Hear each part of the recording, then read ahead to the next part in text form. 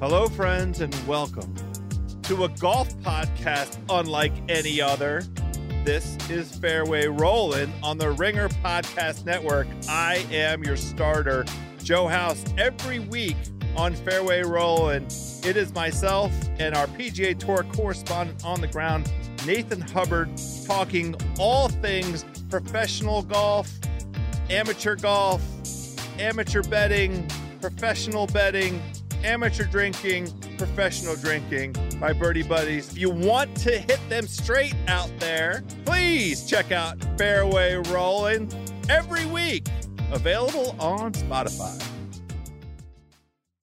This episode is brought to you by eBay Motors. With over 122 million parts, from superchargers and brakes to exhaust kits and beyond, eBay Motors levels your baby up to its peak performance. And with eBay Guaranteed Fit, your part is guaranteed to fit your ride every time, or your money back. With all the parts you need at the prices you want, it's easy to bring home huge wins. Keep your ride or die alive at ebaymotors.com. Eligible items only. Exclusions apply.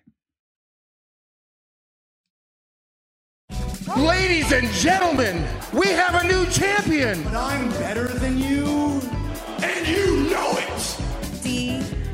DMD. Acknowledge me. Well, ding dong, hello. Embrace the vision. And we want the smoke. Lately, he just hasn't been very oozy. Heard worldwide. What's up, everybody? Welcome to another episode of Wednesday Worldwide. Worldwide? A proud member of the faction known as the Ringer Wrestling Show. My name is Ben Cruz, and I'm a producer here at the Ringer. With me, as always, are my tag team partners. Senior editor at TheRinger.com, Cal Davenports, and of course, the super producer here at The Ringer, Mr. Brian H. Waters. My guys, Raw Underground is coming back to NXT, apparently. I pose you this. Who do you think would win a Raw Underground tournament with all of the Ringer Wrestling Show hosts? My money is on Kaz, potentially the best athlete of the bunch, or Dip. He might just go full brass knucks on all of us. I don't know. It's between those two for me. I may have to go Stack Guy Greg. I mean, he may have like the reach advantage on everybody. He's got like a big Omos out there. I mean, he's a big dude. Well, you put us against ourselves. Yeah, say it. No, who you saying, Brian? Because you put us against ourselves, man. That's not fair. Damn, Brian I'm going with Ben. I think Ben is going to have the most stealth energy and be able to just dip out and outlast everybody. I'm absolutely the shortest one of all of us. And, that's the point. That's the point. Yeah. Look, man. I don't. I like my picks better. Kaz or Dip is you play possum in the going. corner. You got to wait until it's like Royal Rumble. You got to wait until at least like the last 2 or 3 people there, and then like hopefully you can get a good scratch. I mean, maybe you and Stack Guy Greg at the end, but I'll disqualify myself. I don't want no piece of I'm going, but I was going like tournament style, so it's like a one-on-one situation in kind of a Royal Rumble brawl situation. I could see where you might think I could do well, Brian, but I think in a one-on-one tournament-style elimination tournament, Ben said he's out early. I'm out early. I'm tapping real quick. He's first round. That's crazy. I mean, if it's like Royal Rumble, I'm pulling the Jerry Lawler from the '96 Rumble, and I'm hiding under the ring. Right. Under the ring. Yeah, strategy. As long as I didn't go over the top rope. Oh, I like that. Okay. So Brian might be the pick here, Cal. He may be. It's that intellect. Not me. I'm either going to be like first eliminated or I'm going to go like Iron Man and I'll be one of the last eliminated. I'm not going to win the whole thing, though. I mean, I'll have fun in the ring with y'all, though. Yeah, exactly. We could use the 2K23 Ringer Wrestling ring. You know we need I mean? To. Yeah, we need. Does anybody know how to put stuff on canvas? We need something blown up for. We got an event coming. Exactly. Call Bartlett. You see, we got the best we'll holler at Bartlett. business. Piece of Shout out to Jonathan Bartlett, one of the best in the game. Did y'all see the thing he just posted on Twitter? No. The Bloodline Civil War. Oh yeah, I saw that poster he's working on. That was I gotta fire. see that. Anyway, fire. I gotta check that Bartlett's out. on one, man. He's so freaking good. Super talented. Yeah, he helps out with us with the Ringer wrestling videos. So yeah, make sure y'all check out. Y'all seen his content. Y'all see our video clips. Absolutely. That's Bartlett. You've seen his work on the site as well. If you read the piece on Bailey, it's a nice purple image that he did. Yeah, at Bartlett Studio. It's Bartlett, 2 T's at the end. Bartlett. Sorry. Don't forget that second T. It is very, very T. key. Oh, that poster is hard. That poster is super hard too. It's nice. It's nice. Let's kick things off the right way with some high spot headlines. And you all know the deal. I'm going to read out some of the biggest headlines of the week in the world of professional wrestling. And whoever wants to tag in and let their thoughts fly, let it fly. First up, Bully Ray says the Usos are the greatest WWE tag team of all time. Ooh, throw the ones up. I don't know if Bully Ray's the only person saying it. I mean, after SmackDown with the... I will say, I kind of knew that something was going on when both Usos didn't have all red feet on. Like Jay kicked them with a pair of dunks on, you know what I mean? They switched it up a little bit. You got to watch for that stuff. But it feels like the internet is... I don't want to say finally catching up, but Nick Bond had a great piece about the Usos and what they were able to do for the tag team division just within the last year. That went up, within the last year. They've been not only workhorses on the live show circuit, but that run as undisputed WWE tag team champions. Every match, they were making must-see TV with those matches, defend those title defenses that were coming up. So, no, I think there's who else would be in the conversation in terms of greatest WWE tag teams of all time? Oh, that's easy. The New Day. The reason why I say that, just because when they did the list on said streaming network, whichever one they was using, right, the New Day ranked number 1. So you got New Day. But it seemed like when that came out, it seemed like the Usos said, oh, okay. And it seemed like they went to another level. Mm-hmm. I personally have said that it's the Usos. And I've been saying that ever since they switched over into the Uso Penitentiary years and they had that solid run, those back and forth battles with the New Day. Mm-hmm. But now it's like you said, the internet's catching up. When you watch it and you watch what they're doing, the little things, right? You go back to, I was showing my sister the whole story with the bloodline. Mm-hmm. And when we thought Jay was going to choose Sami Zayn, opposite color shirts, opposite shoes. So it's those little minute details that not only are they entertaining, not only are they good in the ring, but they do the small stuff, that attention to detail. And you could tell they're having so much fun. Like I listened to them on Corey Graves' podcast, and one of the things Jey Uso said was, being main event Jey Uso, he said, but like sometimes they'll go out there, they'll work a match, they come back and they say, oh, we need y'all out there for the dark match. Yeah. Cool. They go do it.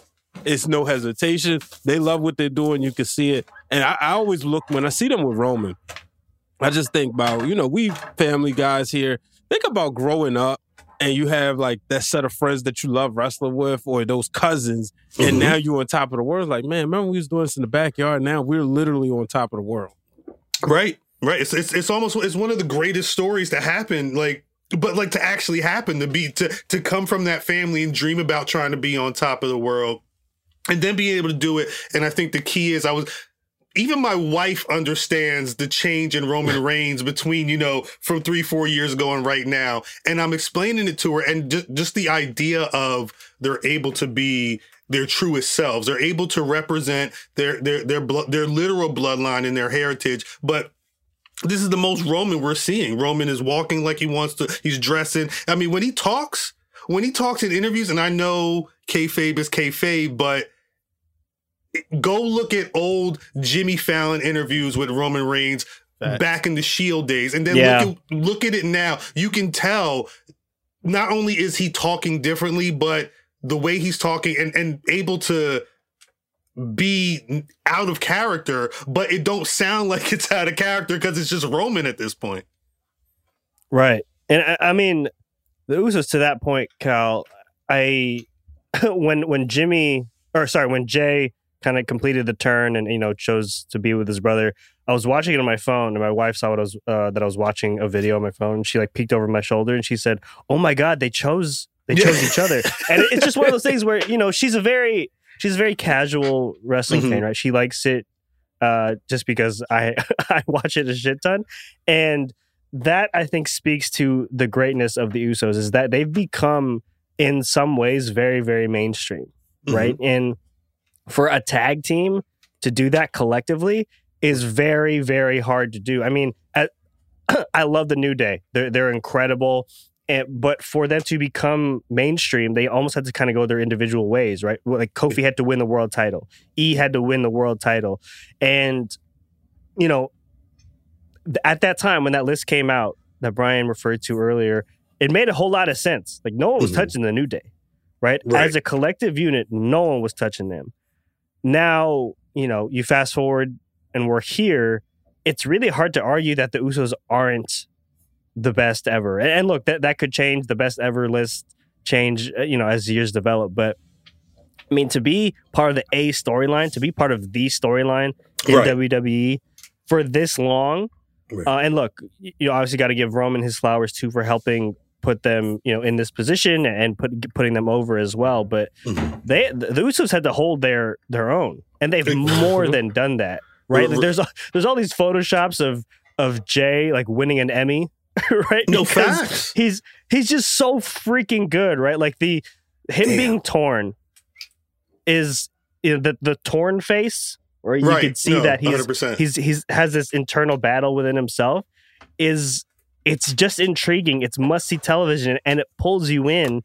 And again, tag team matches are great, and we want to see this stuff and put on 5-star matches. But again, the storytelling part of wrestling in general, and especially tag team wrestling, I think tends to get lost. Right? I think we default tag team wrestling storytelling to when is this person going to turn on the other person, right? And that's how they've trained us, though. I mean, that's why I was I don't want to say I was frustrated, but when everybody was so when Sammy and Kevin got their win at Mania, the little hater in me is like, damn, I was hoping for Street Profits and the Usos. I probably said this on the pod in the past. Like, I was hoping that the tag team talent that it looks like WWE is trying to develop was going to continue to be a thing, just because I'm greedy and I love that stuff. And because I also know that at some point, no matter how much the storyline is,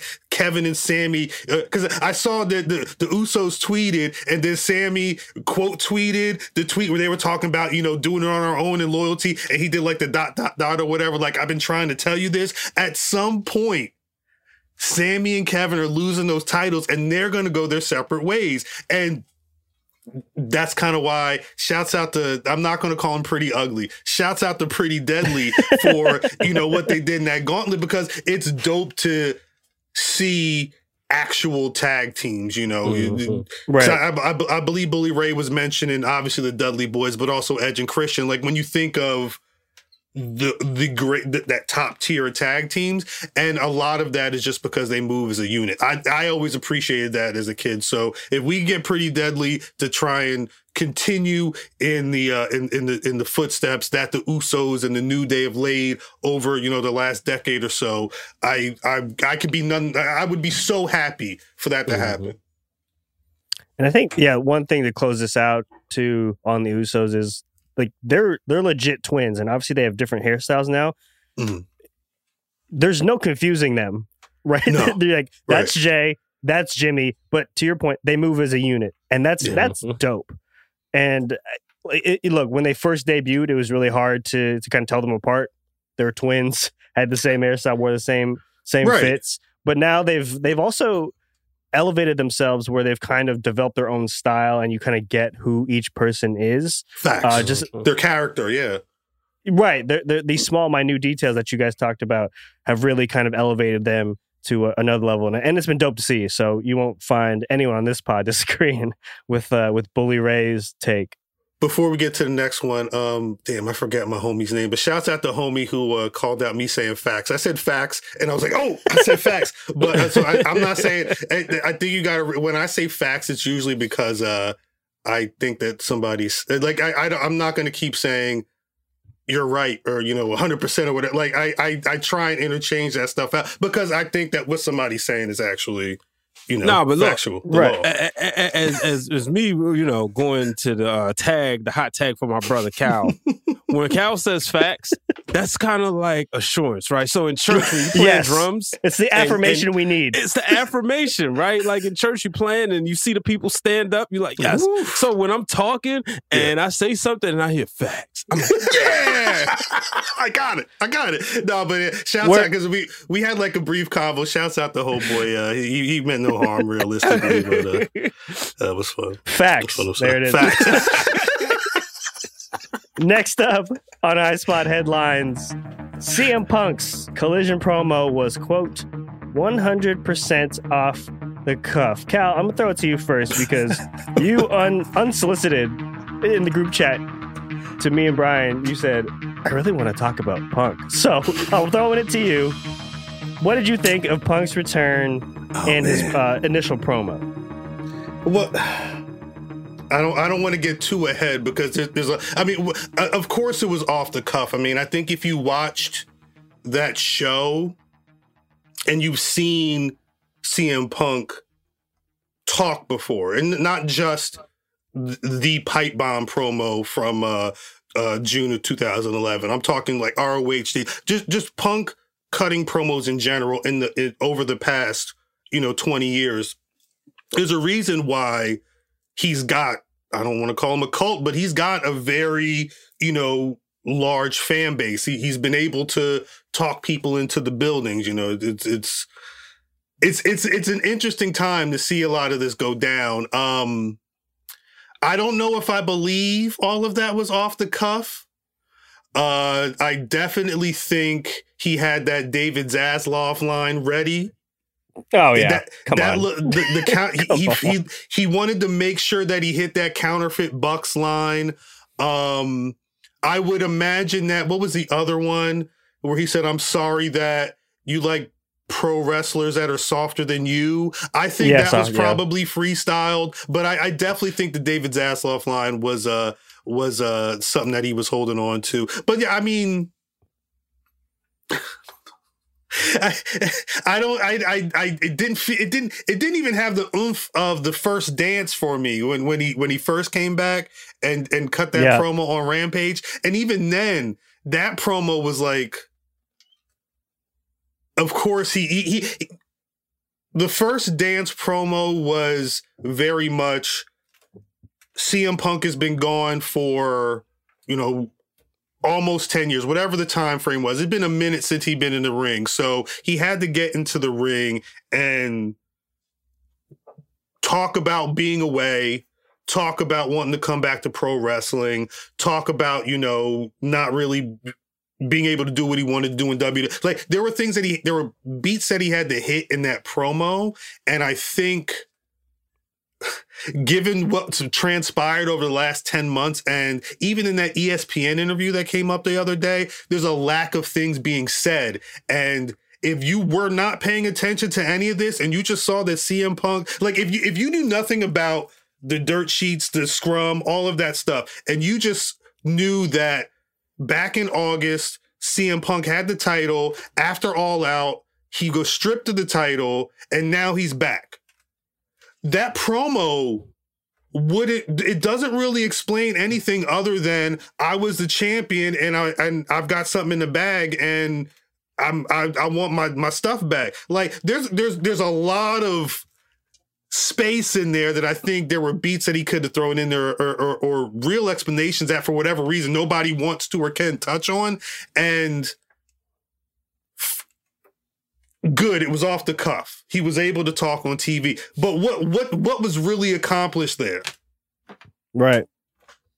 I mean, it's a great question. And Brian, I'm throwing it to you. I mean, Punk cuts a lot of promos, right? And they are lauded to varying degrees, mostly in the positive. Where does this promo land for you? Because it was so highly anticipated that, man, I'll drop my thoughts on it a little bit later, but I want to get your thoughts on it, given how much hype there was around it. Well, let me just say this. I not too long got finished watching the first season of Heels, and there's a guy on there by the name of Rooster, and then he would probably say something like this: "Cal, you over there cooking?" Appreciate you. And that is off the cuff, but I did write it down while you was cooking, just so I would make sure that I remain and had that ready, have that line ready for the pod. But it's off the cuff as you was doing it. That's funny. When I sit back and think about this, the promo didn't hit for me personally. I was expecting more, but let's just say this. I didn't change too many plans around Saturday night because I kind of had a feeling I knew too much, right? What I knew was he couldn't talk directly about what happened. So it didn't make me rush to watch it. Right. And then when I did see it, I was like, no, that's it. Okay, I guess that's the most I could get. But, it didn't really hit for me. That's all I'll say about that. Yeah, I mean, and I guess they had to hype it up, right? Like with Collision being the new show, I'm sure TNT has certain expectations. And I don't know. I mean, with all of Punk's promos, it just kind of felt more of the same. Yeah. Right? Where, I don't know, and maybe this is just being exposed to Punk too much and all the, and like, our show is essentially based around finding headlines, and like, we have had to sift through a shit ton of Punk headlines over the last few months, right? But man, it's almost like it's the law of diminishing returns with Punk's promos at this point, where I'm just waiting for something new with him. I mean, there are times where I had that feeling with MJF, and I stress the word feeling, because then once MJF hops on that mic, you're like, oh shit, this dude is a monster, right? So it's just very, very different with MJF. I feel like no one's touching MJF, I think, right now in the game. So, and I think, people who love Punk and probably Punk himself feel that he's still at the top there, and rightfully so. He's built up a lot of credibility with his mic work. But I mean, great. It was 100% off the cuff, and there's probably a limit to what he could say, as you said, Cal. But I don't know, to plan the whole thing around that counterfeit Bucks line. Well, kind of cheesy. Like I think, just again, we've been talking about, like you said, I'm glad you brought that up, because we've been, for months, it's been headline, and like Brian said earlier, part of it is we know too much. It's like when I go to a Marvel film. I've read the comics and I've soaked this stuff up so much that at some point I think I know where the plot's going to go just based off of reading books. But obviously, Collision was built around CM Punk. The reports have said that if they hadn't had the static before the upfronts, Punk's face was supposed to have been on that poster. You know what I'm saying? So, yeah, of course, David Zaslav rocks with you. Like, the story is what we thought it was going to be, that Warner Brothers Discovery understands that CM Punk will bring eyeballs to a television show. Like, it all makes sense, but because I know all of this, and because he didn't say anything either, like, funny enough, creative enough, or, advancing the storyline enough, be it with the Elite or with something else specifically, it definitely it's not a miss, but what the crowd thought was a home run kind of felt like he may have gotten the second. Like, it was a single, but he could have stolen, went the second before the next batter went up. You feel what I'm saying? Like, it really just depends on how funny you thought that counterfeit Bucks line was. 2023. I've seen CM Punk sit crisscross applesauce in front of a Raw Titantron saying, "Hi, Colt Cabana. I'm a Paul Heyman guy," and all this other stuff. Like, counterfeit Bucks, and you can't even. It don't hit the way I thought it was supposed to hit, in the way that when I look back and I see the way the people in the crowd reacted, I don't know if it's a Chicago thing. No disrespect to anybody, but sometimes the biggest hits sound the best when you're playing in front of the home crowd. You know what I'm saying? Right. Of course he was going to be cooking, not to borrow, because I don't think he was, but of course it's going to look like he was cooking in front of that crowd. That crowd has been itching for that for the past 10 months. Speaking about that, so they ran that video package. When was it? The week before? Maybe it was on Dynamite, either last week's Dynamite or the week before, where they ran his return promo package. Mm-hmm. Right. I think it was in DC. I don't know. Regardless, the show wasn't in Chicago, and someone was recording. I saw this video on Twitter. Someone recording the crowd's reaction to that promo package. Right. Mm-hmm. Kind of mid. No, hey. There was just a kind of a collective sigh almost. And that's a great point, Gal. The Chicago crowd will eat up anything. Shout out to all the Chicago wrestling fans, some of the best in the world. Facts. But they'll eat up anything Punk says. You know what I mean? So it'll be. I'm interested to see how it plays in a non-Chicago show. We won't get that this week because I believe Dynamite is still in Chicago. So we'll see. Well, it'll be interesting because I think we could talk about that later though because there's some variables at play. Mm-hmm. Right. Last one here on High Spot Headlines. Kofi Kingston says an Xavier Woods title win is a matter of time. Brian, I'm going to toss it over to you because we were just talking about the New Day 2 headlines ago. When is Xavier Woods going to get some single titles love in WWE? I think once this new world title cooks for a while, I see him in the run. Like, I see that title being, the workhorse title, the one that, no disrespect, but doesn't necessarily need to have the pressure of doing all of the media stuff. Not to say that they can't, but it's kind of like, that's why you have 2 world championships, right? I could see Xavier Woods doing that, and he would still be doing all the media stuff. Don't get me wrong. He's going to still be out there. He's going to be at the E3s with the belt or the title at the championship. And so, but I definitely see it happening. I've always said that as we come off the heels of Juneteenth, I always said that Xavier Woods is one of the best posters for a Black WWE champion because he's educated, he's funny. He also shows that you can be diverse within the Black community. Yeah. So, we've seen a lot of stereotypical gimmicks over the years. That's not Xavier Woods, and I think I 100% agree with Kofi Kingston. Actually, to be honest with you, when I thought that he would be a Black WWE champion, I thought it would be before Kofi because I thought Kofi had already, kind of maximized what he was going to do until he had that gauntlet match. And when he went one-on-one with AJ Styles, like, it was something about that fire, and I said, oh, I see it. His time is coming, and I see the same thing with Xavier Woods, though.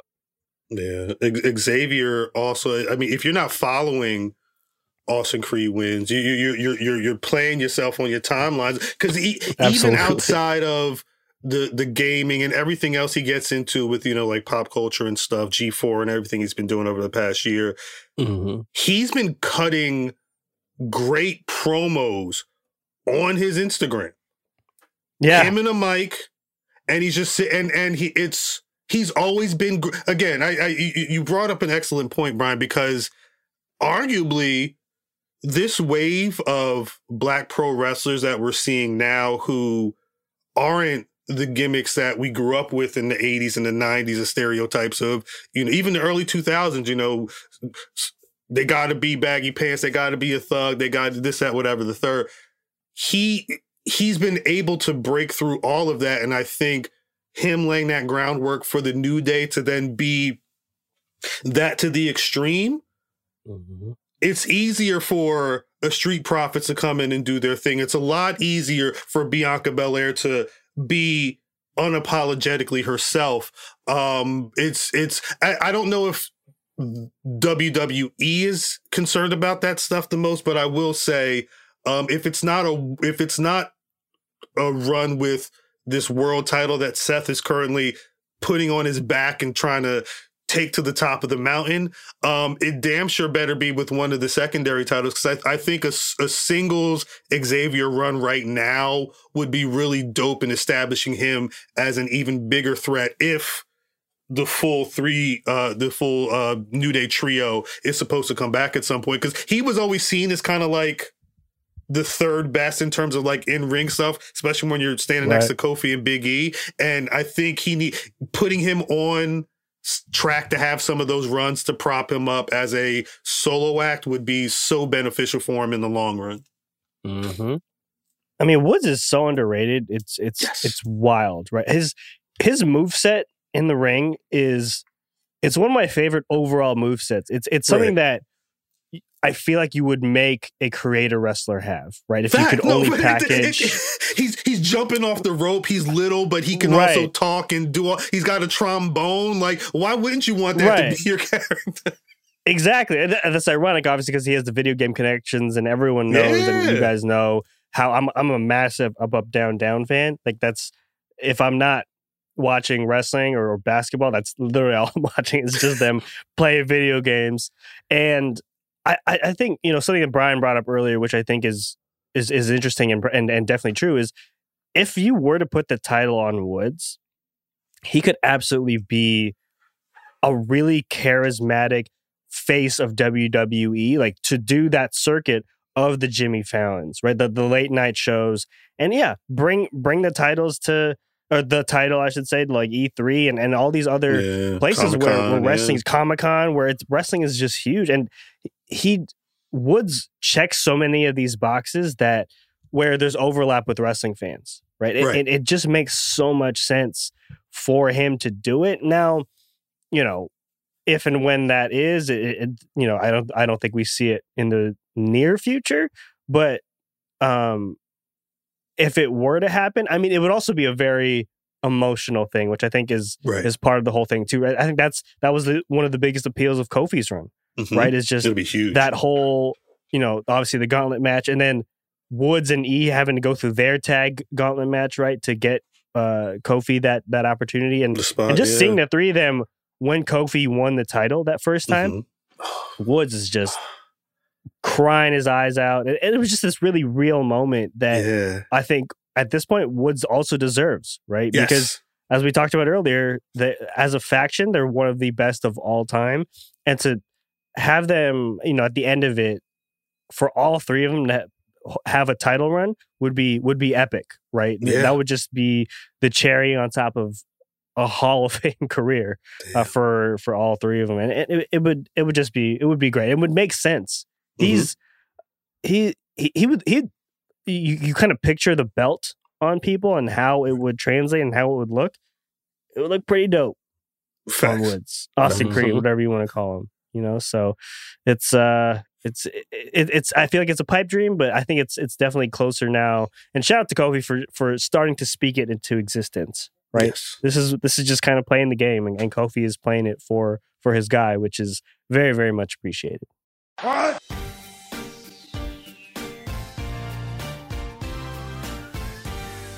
There it is. You heard the drop. It's time for They Said What? The three of us have listened to The Masked Man Show and Cheap Heat, as I'm sure all of you fine listeners have as well, because you're already subscribed to our wonderful feed here on The Ringer Wrestling Show. But we get to do something I'm sure you all wish you could do from time to time. We're going to respond to a take dropped by the likes of the legendary David Shoemaker, Kaz, Peter Rosenberg, Stat Guy Gregor, Dip. And for today's edition of They Said What, we're going to the Mage One himself, Peter Rosenberg. Brian H., play the clip. If they cannot figure out how to make the Elite part of the Punk story in a real way, and we just catch these strays like him saying counterfeit bucks, and nothing happens with them, it is a fail of epic proportion that worries me that they will never be the show we all want them to be. Here we are, back on the CM Punk train. Okay, let's attack it from this angle. Okay. The Bucks, right? Is it necessary for them to do this on screen? Let's just start there. Is it necessary for the two of them to start, and Omega as well? Is it necessary for all three of them to kind of do this in the ring for you guys? I think so. Yeah, I think it's just to shut everybody up. Like maybe like you know what I mean? The biggest conversation isn't necessarily when they're going to touch. Like this past collision, a lot of it was just what's he going to say. And when he puts the microphone down and you realize there's nothing really built for the biggest story going on in their company, whether they want it to be or not. And it's not even that like we have to get right now CM Punk versus Omega or whoever CM Punk has the biggest beef with in the Elite, Paige, whoever. I don't need that match right now, but I definitely need to figure out why AEW is they're so big on them saying nothing about it. Again, I mentioned the ESPN interview. Punk even said, I don't want to, they alluded to him saying, I don't want to say, I can't speak because of the lawyers or whatever, but then he can't speak because of the lawyers. It's like we barely know what happened during the fight. We don't really know why it came to blows. Like somebody went in the, mind you, my man's got a whole, his triceps was literally off the bone, he said. And then he's approaching people to have scraps. Like it's very confusing. And I'm going to be, I think that's why CM Punk specifically said pro wrestling business. I'm going to read that as him saying, and I think this could be backed up in the dirt sheets, that he's tried to reach out to them numerous times. And it's either been the lawyers or whoever saying, don't contact. It sounds like he's a guy, and he worked in WWE. He's the guy who can have animosity with you and still be able to do business. I don't know what is the beef between them that's so deep that they can't even talk.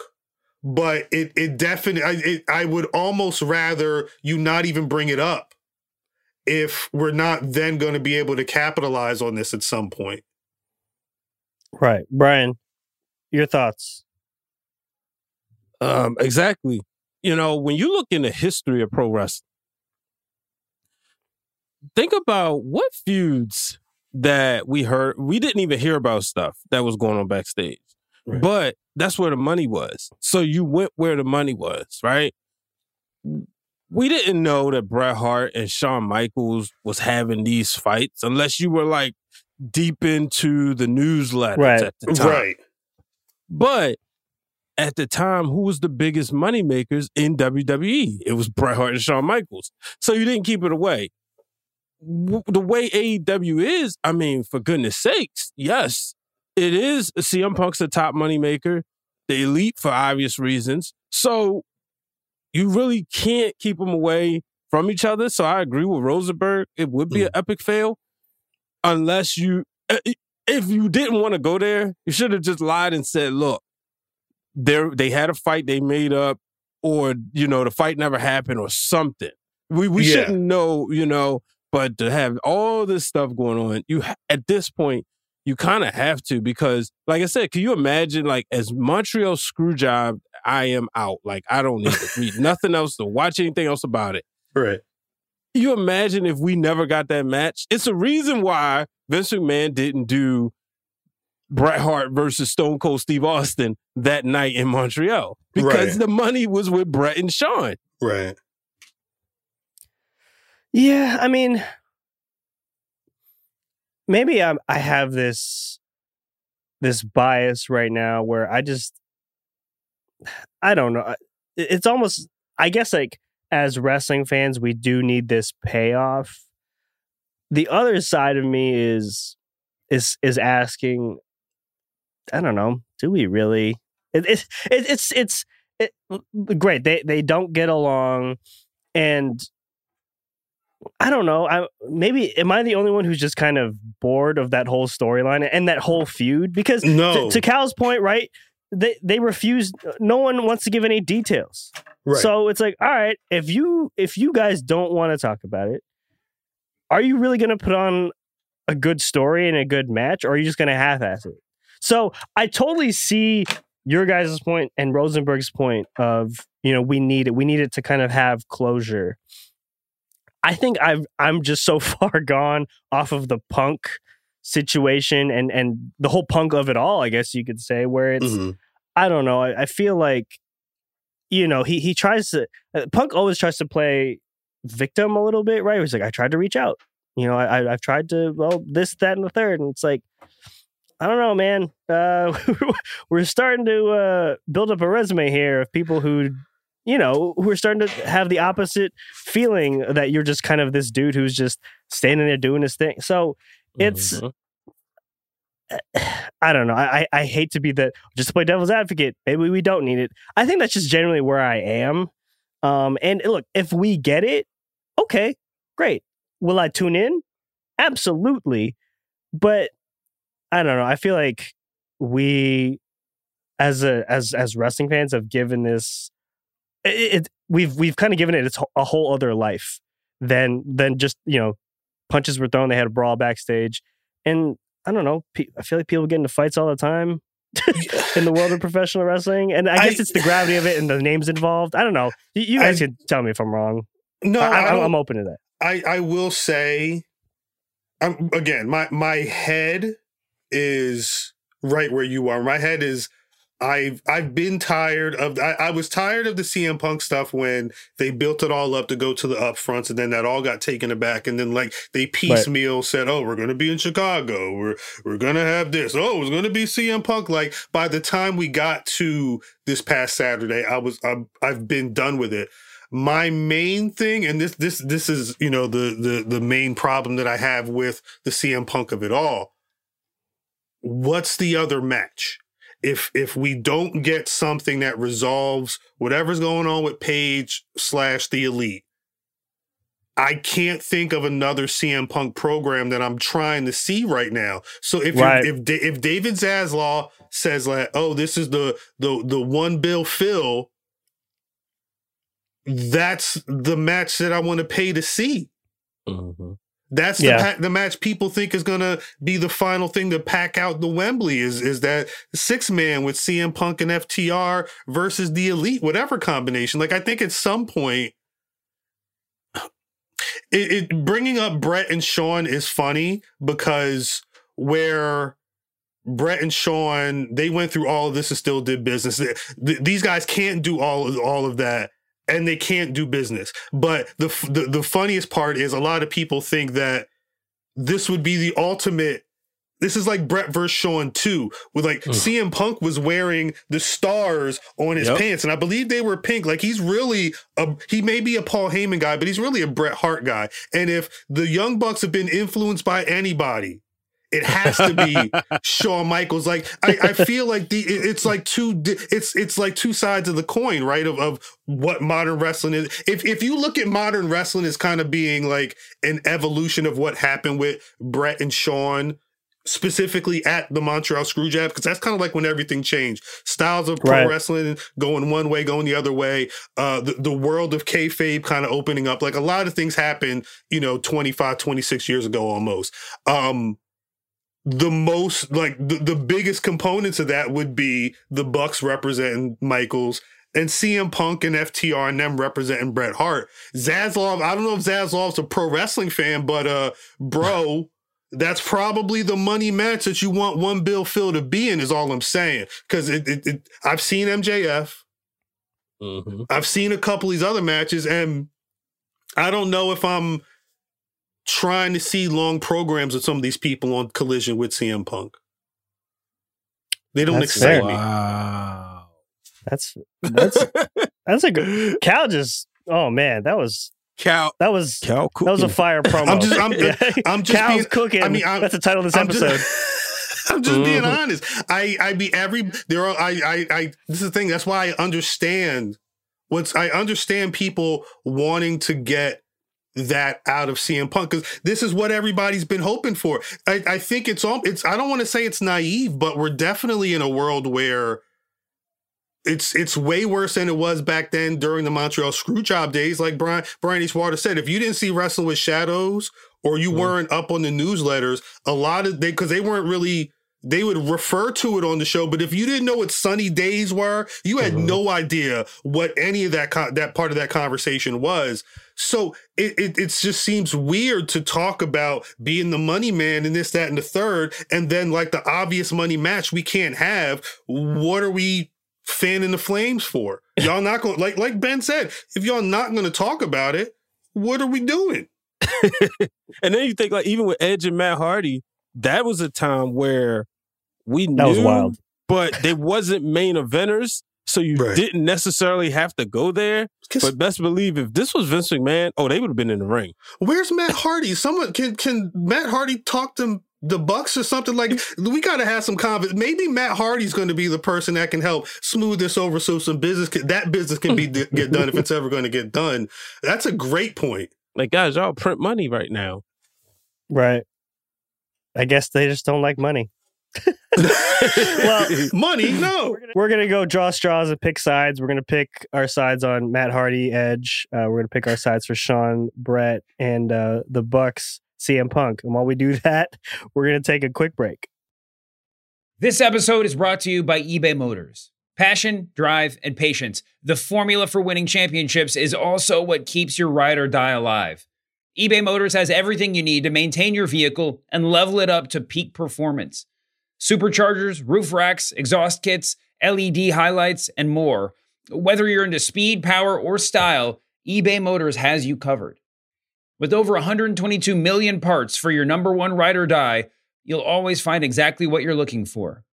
And with eBay Guaranteed Fit, your part is guaranteed to fit your ride every time or your money back. Because with eBay Motors, you're burning rubber, not cash. With all the parts you need at the prices you want, it's easy to make your car the MVP and bring home huge wins. Keep your ride or die alive at ebaymotors.com. Eligible items only. Exclusions apply. And we are back. This is usually where we interview our special guest of the week. But this week, actually, WWE is celebrating 25 years of Adam Joseph Copeland, a.k.a.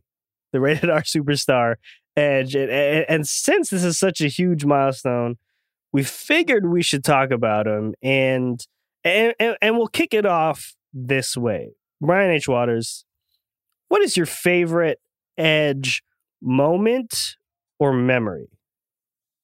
Wow. So what's funny is Edge, he's probably fallen out lately, but was in my top 10. My favorite has got to be the Money in the Bank cash in. When you just think about him holding that briefcase, he was the first one to win it. We didn't know what it meant. We didn't know like how it would happen. Mm-hmm. And he comes out there and that whole exchange with Vince McMahon. And then when you learn later where Vince said, all right, I'm trusting you, go ahead. And then boom, he hits that spear with John Cena and then that celebration. That's just one of those reminders. And if I'm not mistaken, maybe Shawn Michaels was the one that stood out as far as seeing that real epic tears flowing. Mm-hmm. Like you saw it with Kurt Angle when he won at No Mercy 2000, but he's kind of like going up the ramp or whatever. But it just felt so real, like everything he worked for, especially considering he had been in there and it took him forever to break through that glass ceiling and finally win it. So I think for me, that's probably a moment that really sticks out. Cal, favorite Edge moment or memory? I mean, honestly, I was not watching a lot of pro wrestling for a bit. And when I got back into pro wrestling, Edge had gone through a number of different changes. We'll probably get into some of those in a bit. But the pairing of Edge and Randy Orton is Rated RKO.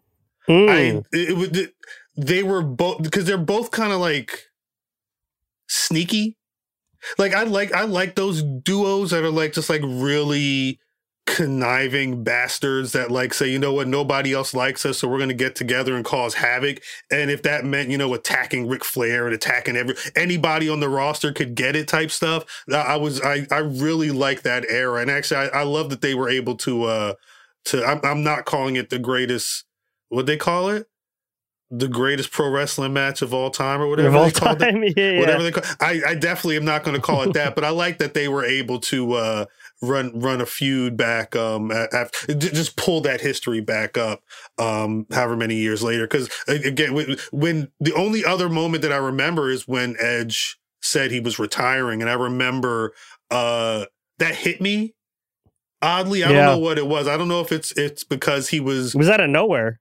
He was on fire, and it was just out of nowhere. And just like Bryan Danielson, with Edge being able to just come back and work.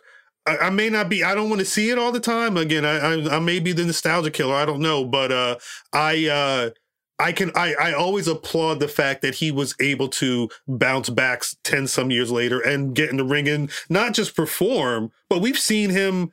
You know, we saw him. I sat near Brian H. Waters. We saw him in Philly getting beat up by the Judgment Day and everything. Like I never would have thought that would have happened after he had to leave. So you know, and stuff like that was dope. How about you, Ben? Mine is also the cash in general, but for the sake of being different, and that's just because it sparked the whole, like, at that time we didn't really know what Money in the Bank was. Right. We're just like, what does this briefcase really mean? And does it really mean anytime, or you have to like set a match up? And he was the perfect person for that.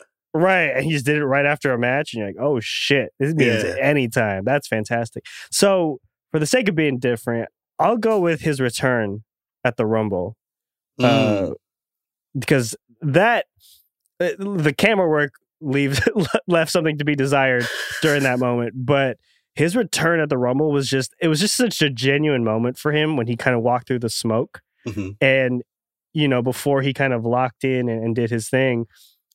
I like seeing those genuine moments where people are just having a moment in front of thousands and thousands of people, right? Because, you know, and I watched that whatever network special that they had for Edge, and kind of the build up to his return, you know, working out and you know, realizing that, you know, he could do it again.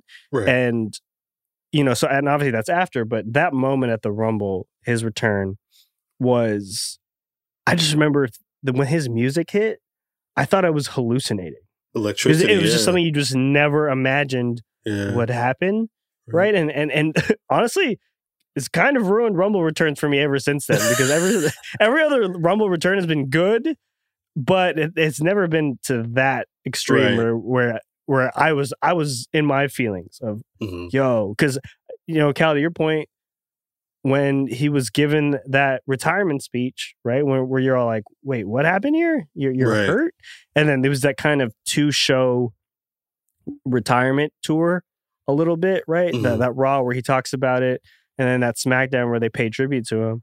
Yeah. And that's just it, right? And so that was a massive moment, and kind of one of my favorite defining Edge memories that I kind of have of him.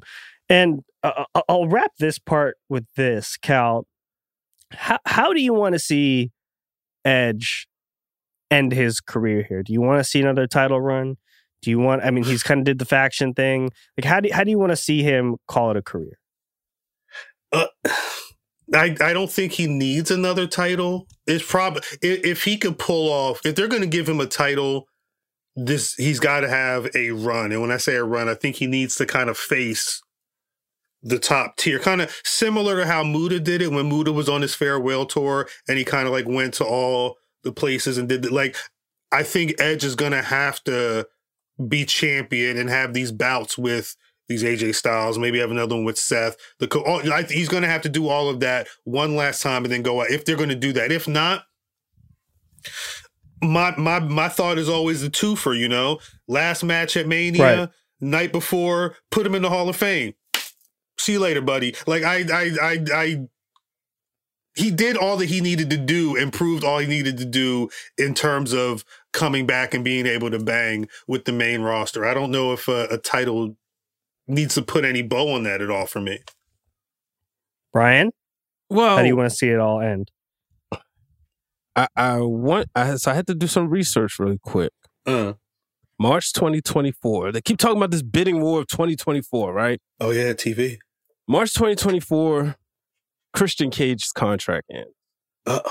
Mm. Edge versus Christian at WrestleMania 40. Give me that match. Oh, versus. Yes. Not together.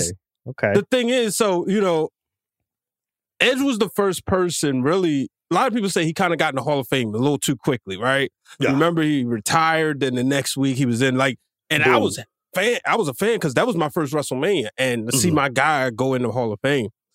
And I'm thinking, you ain't gonna put the Hall of Fame ring up, obviously. Put the retirement papers up on a ladder. Give me Edge versus Christian, ladder match. Christian goes over, Edge retires. I love that. Kind of into it. Christian's doing some great heel work right now. I was going to say, and Christian, one of my favorite moments of the last 3-4 years is Christian giving Kenny Omega an unprettier on a chair in that one match when I believe he won the was the Impact title that he won in that match. That's been the one. I think that's been the one sour point in this last Edge run for me, is that's one thing that they can't even touch because Christian is totally out of the company. But because Christian is he's not only doing great work as a heel manager, he can still work in the ring and arguably is probably better in some aspects that he was than when they were a tag team years ago. I think his work as a singles performer was far better than even some of his best matches as a tag team person. But anyway, and the thing is, I think I want to see him do that with WWE stars. I would love to see that. I would love to see that. All that stuff he's doing there, working with young talent, being a heel manager. You imagine you putting him on NXT? Man, come on. But I get it. Yeah. Edge and Christian booking. You went right after my heart there, Brian. That's one of my favorite tag teams. Great. They're fantastic. I'll one-up you on how we can end Edge's career here. A full-ass Brood reunion. Oh, will we get the music? Need the blood. Yeah. Oh, come on. The music is the whole point. Because I don't need just to say Brood Edge and no music. No. I need the music. I need Gangrel involved. I need some blood spit in the air. Would they do the blood? Whole thing. Would they in 2024? Would they do the blood? Because people thought they were going to do the blood at Mania. There was a lot of people wondering why it didn't get bloody out there. Here's what you do: if you spit it right, instead of spitting it in the corner of the ring post, because Triple H will still do he'll spit the water. Yeah. Just do it right towards the center aisle. Put a camera right there, and then let them do it there. That's all. They got to do some blood. That's fair. They probably won't. They'll put it in black and white. That's right. The whole thing will be in black and white. Damn. Well, still, I'm still in on it. The Brood entrance, still one of my favorite entrance music songs of all time, by the way. If that comes on Spotify on the playlist, it's so I was going to say, if this was PlayStation 3, I would say, to all the fans out there that's creating Wednesday Worldwide Crew on WWE 2K, upload the music so you can get Ben's. Yeah. Facts. No, facts. That'd be good. I was going to say, though, talking about the Brood, it's kind of funny because 25 years ago, I didn't see Edge being the guy who was going to be a Hall of Famer and then, multi-time. With the Brood, the dudes that was vampires running around in the interview with a vampire, frilly ass shirts, spitting blood and getting people all bloody and whatnot. Nah, I didn't see. Back then I did not see it for Edge. It wasn't until him and Christian really started to take off, where you could kind of see him being, I could kind of see him as being something more than just somebody's homie or just one of those dope guys in the mid card. Well, see, when he made his debut, I remember, and I always bring this up to my little cousin because he was born the day afterwards. I knew that it was a spot for him versus just another guy because he had all the vignettes and stuff. They were trying, yeah. Yeah, I felt like he was going to be something as far as like a multiple-time world champion. Same thing. By the time him and Christian started having their battles for the during the Alliance days, like that match at Unforgiven is one of my favorite matches of that era. I felt like he was going to be something, but I felt like he was going to be positioned to be somebody special, especially when they had him like come in and team with Sable. It was like, all right, we want to protect you because, and plus you look at like undefeated streaks when they make a note of it. He kind of was like undefeated for a while, but I see where you're saying. Yeah. Damn. Well, shout out to Edge for making it 25 years. And I mean, to Cal's point, I didn't really, as a kid watching him, I don't know if I saw Future World Champion, but when you watch all these docs about Edge now, that Gangrel was tasked with basically taking him under his wing and making sure he followed that trajectory that Vince had laid out for him. And now you see it, right? He's just one of those dudes. So it makes a whole lot of sense. All right, before we get out of here, let's hit on last night's NXT and tonight's upcoming Dynamite. Let's each pick the biggest thing that stood out to us from NXT, and then we'll talk about one more in depth. Cal, kick things off for us. What was your biggest NXT takeaway? There was a lot that happened. Shouts out to Gold Rush. The one moment in particular, I'm not going to say the main event. It's the fact in the main event that it took a couple of curb stops to put Braun out. I like those types, those New Japan ass finishes where it's like multiple finishes, but it's because the people are having to put that fighting spirit out there and really, take out their opponent. I like seeing that. Right. Brian, what do you have from NXT? The thing that stood out for me was Jakara Jackson and Lash Legend because I'm really seeing the women's tag division starting to really develop. And those two ladies, like we saw Lash Legend before, and it was like, man, she can't never get a win. But now, like looking at them, the metaphor looks confident. So that's what really stood out. So I also had the Braun Seth banger, but I do want to touch on the women's tag title specifically because we obviously have this unification match coming up on SmackDown. So are just the women's tag team champions just going to go through all three shows? Is that the new plan? I'm a little confused about what they're supposed to do here. Well, that was the original plan when Sasha and Bayley won the tag titles. Right. Was they could defend it anywhere, yeah. And they showed up on NXT. So when they made NXT tag titles, women's tag titles, I didn't really care for it because I was like, you already struggling with the main roster tag division. Just have the tag team champions go to NXT. So I think that's what they're going to do. So I'm all for it. I like that. I do like that. If that's what they're going to do, I do like that idea. Again, just like I like seeing Seth take that world title wherever anybody wants to face him. It's a great way to build those titles like right now. Right. So, I mean, Alba Fire and Isla Dawn have to win on Friday, right? Because it would just make sense for them to kind of make those rounds. Like it would make a lot of sense to see them on NXT, Raw and SmackDown. Are Shayna and Ronda really going down to NXT? I mean, maybe. I guess Seth went to NXT. Ronda Rousey on USA on a Tuesday night. All right, you talked me into it. She better. No, wait. Yes or no, whatever. Look, the way they was talking about the women's division, we need to build these tag teams and all that. Look, you better go down to NXT, figure out what women's tag team is the bomb, and help start working with them because maybe they could be up on the main roster tomorrow. You better get the Seth went down there. But you know, about Seth, right? I can see a scenario where Trick Williams say to him, hey man, we kind of came out there and saved you. I want a title shot. And that would give Trick Williams an opportunity just to get some work in with the world champion. That would be smart. Like an exhibition That'd be or something nice. like that. Yeah. That's what they need. I'm not saying build up NXT like the Jim Crockett Saturday night NWA program. But I used to love being able to tune into that and see Ric Flair wrestle some jobber and just, and I'm not saying, I'm not trying to call Trick Williams a jobber, but, being able to see those or see like people that you wouldn't normally see wrestle or have those combinations that you can't normally get because they're on two totally different shows. I think stuff like that would be dope. And that'd be how Trick Williams could only benefit from being in ring with someone like Seth Rollins. Mm-hmm. Absolutely.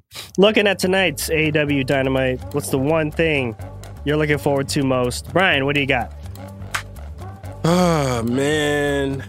I want to hear what my boy Bryan Danielson going to say to Okada. I'm so hyped with the call for this one. Okay. So, yeah. Okay. Cal, what do you have?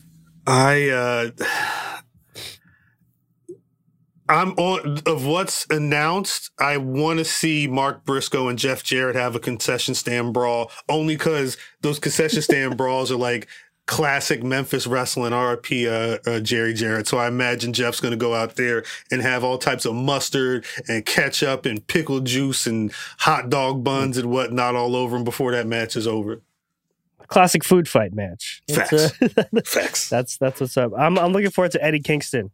Hopping on the mic. He's I feel like he's more unpredictable than Punk on the mic at this point for me. I'm not saying he's better than Punk on the mic. I'm saying he's more unpredictable. Eddie's a great promo, and it was that's the one thing that I actually hadn't been thinking about. At the close of last week's Dynamite, Eddie came out and he gunned right for Claudio. So they had a banger Mania weekend. If you were able to get to the ROH show, Death Before Dishonor. Death Before Dishonor is going to be in my hometown next month, and I'm going to be out of town, so I'm not going to see it. I promise you they're going to run an Eddie Kingston, Claudio Castagnoli, ROH World Title match there, and I'm going to have to watch it on pay-per-view on demand or something. That is how you do Wednesday. Be sure to check out our other Ringer Wrestling Show offerings, because we are coming to you every single day of the week. We've got the Masked Man Show with David Shoemaker and Kaz on Mondays and Thursdays. We've got Cheap Heat on Tuesdays and Fridays with Peter Rosenberg, Stat Guy Greg, and Dip. And you'll find Wednesday Worldwide smack dab in the middle on, of course, Wednesdays. If you're not already, be sure to follow us, subscribe, and hit us with those 5-star ratings here on the Ringer Wrestling Show feed. Cal, Brian, tell the people where they can find you on the socials. You can send your question, comments, and concerns to @Cal on Twitter. If you want to follow me posting random stuff on the stories, @CalDub on Instagram. But really, it's @Ringer Wrestling, wherever @Ringer Wrestling is, right, Brian H. Waters? You know it, @Ringer Wrestling on TikTok, on Instagram. You can catch some of the coolest clips and respond. Feel free to share your hot takes. Engage, that's right. Engage. Especially on TikTok. Make your videos and, do the remix, duet thing, gimmick they got over there. And then follow me at Brian H. Waters on all social media platforms. And, if you got any comments, questions, or concerns, direct them to Cal and Ben. That's right. That's right. That's a good segue. If you want to send any of those to me, that's @Cruise Control. That's Control with a K. Instagram, Twitter, but @Ringer Wrestling on TikTok, Twitter. That's where it's at. Brian's doing some amazing things on there, and so keep following away, keep plugging away. But gentlemen, thank you as always for the Graps chat. Everyone else, we will catch you next week. Worldwide.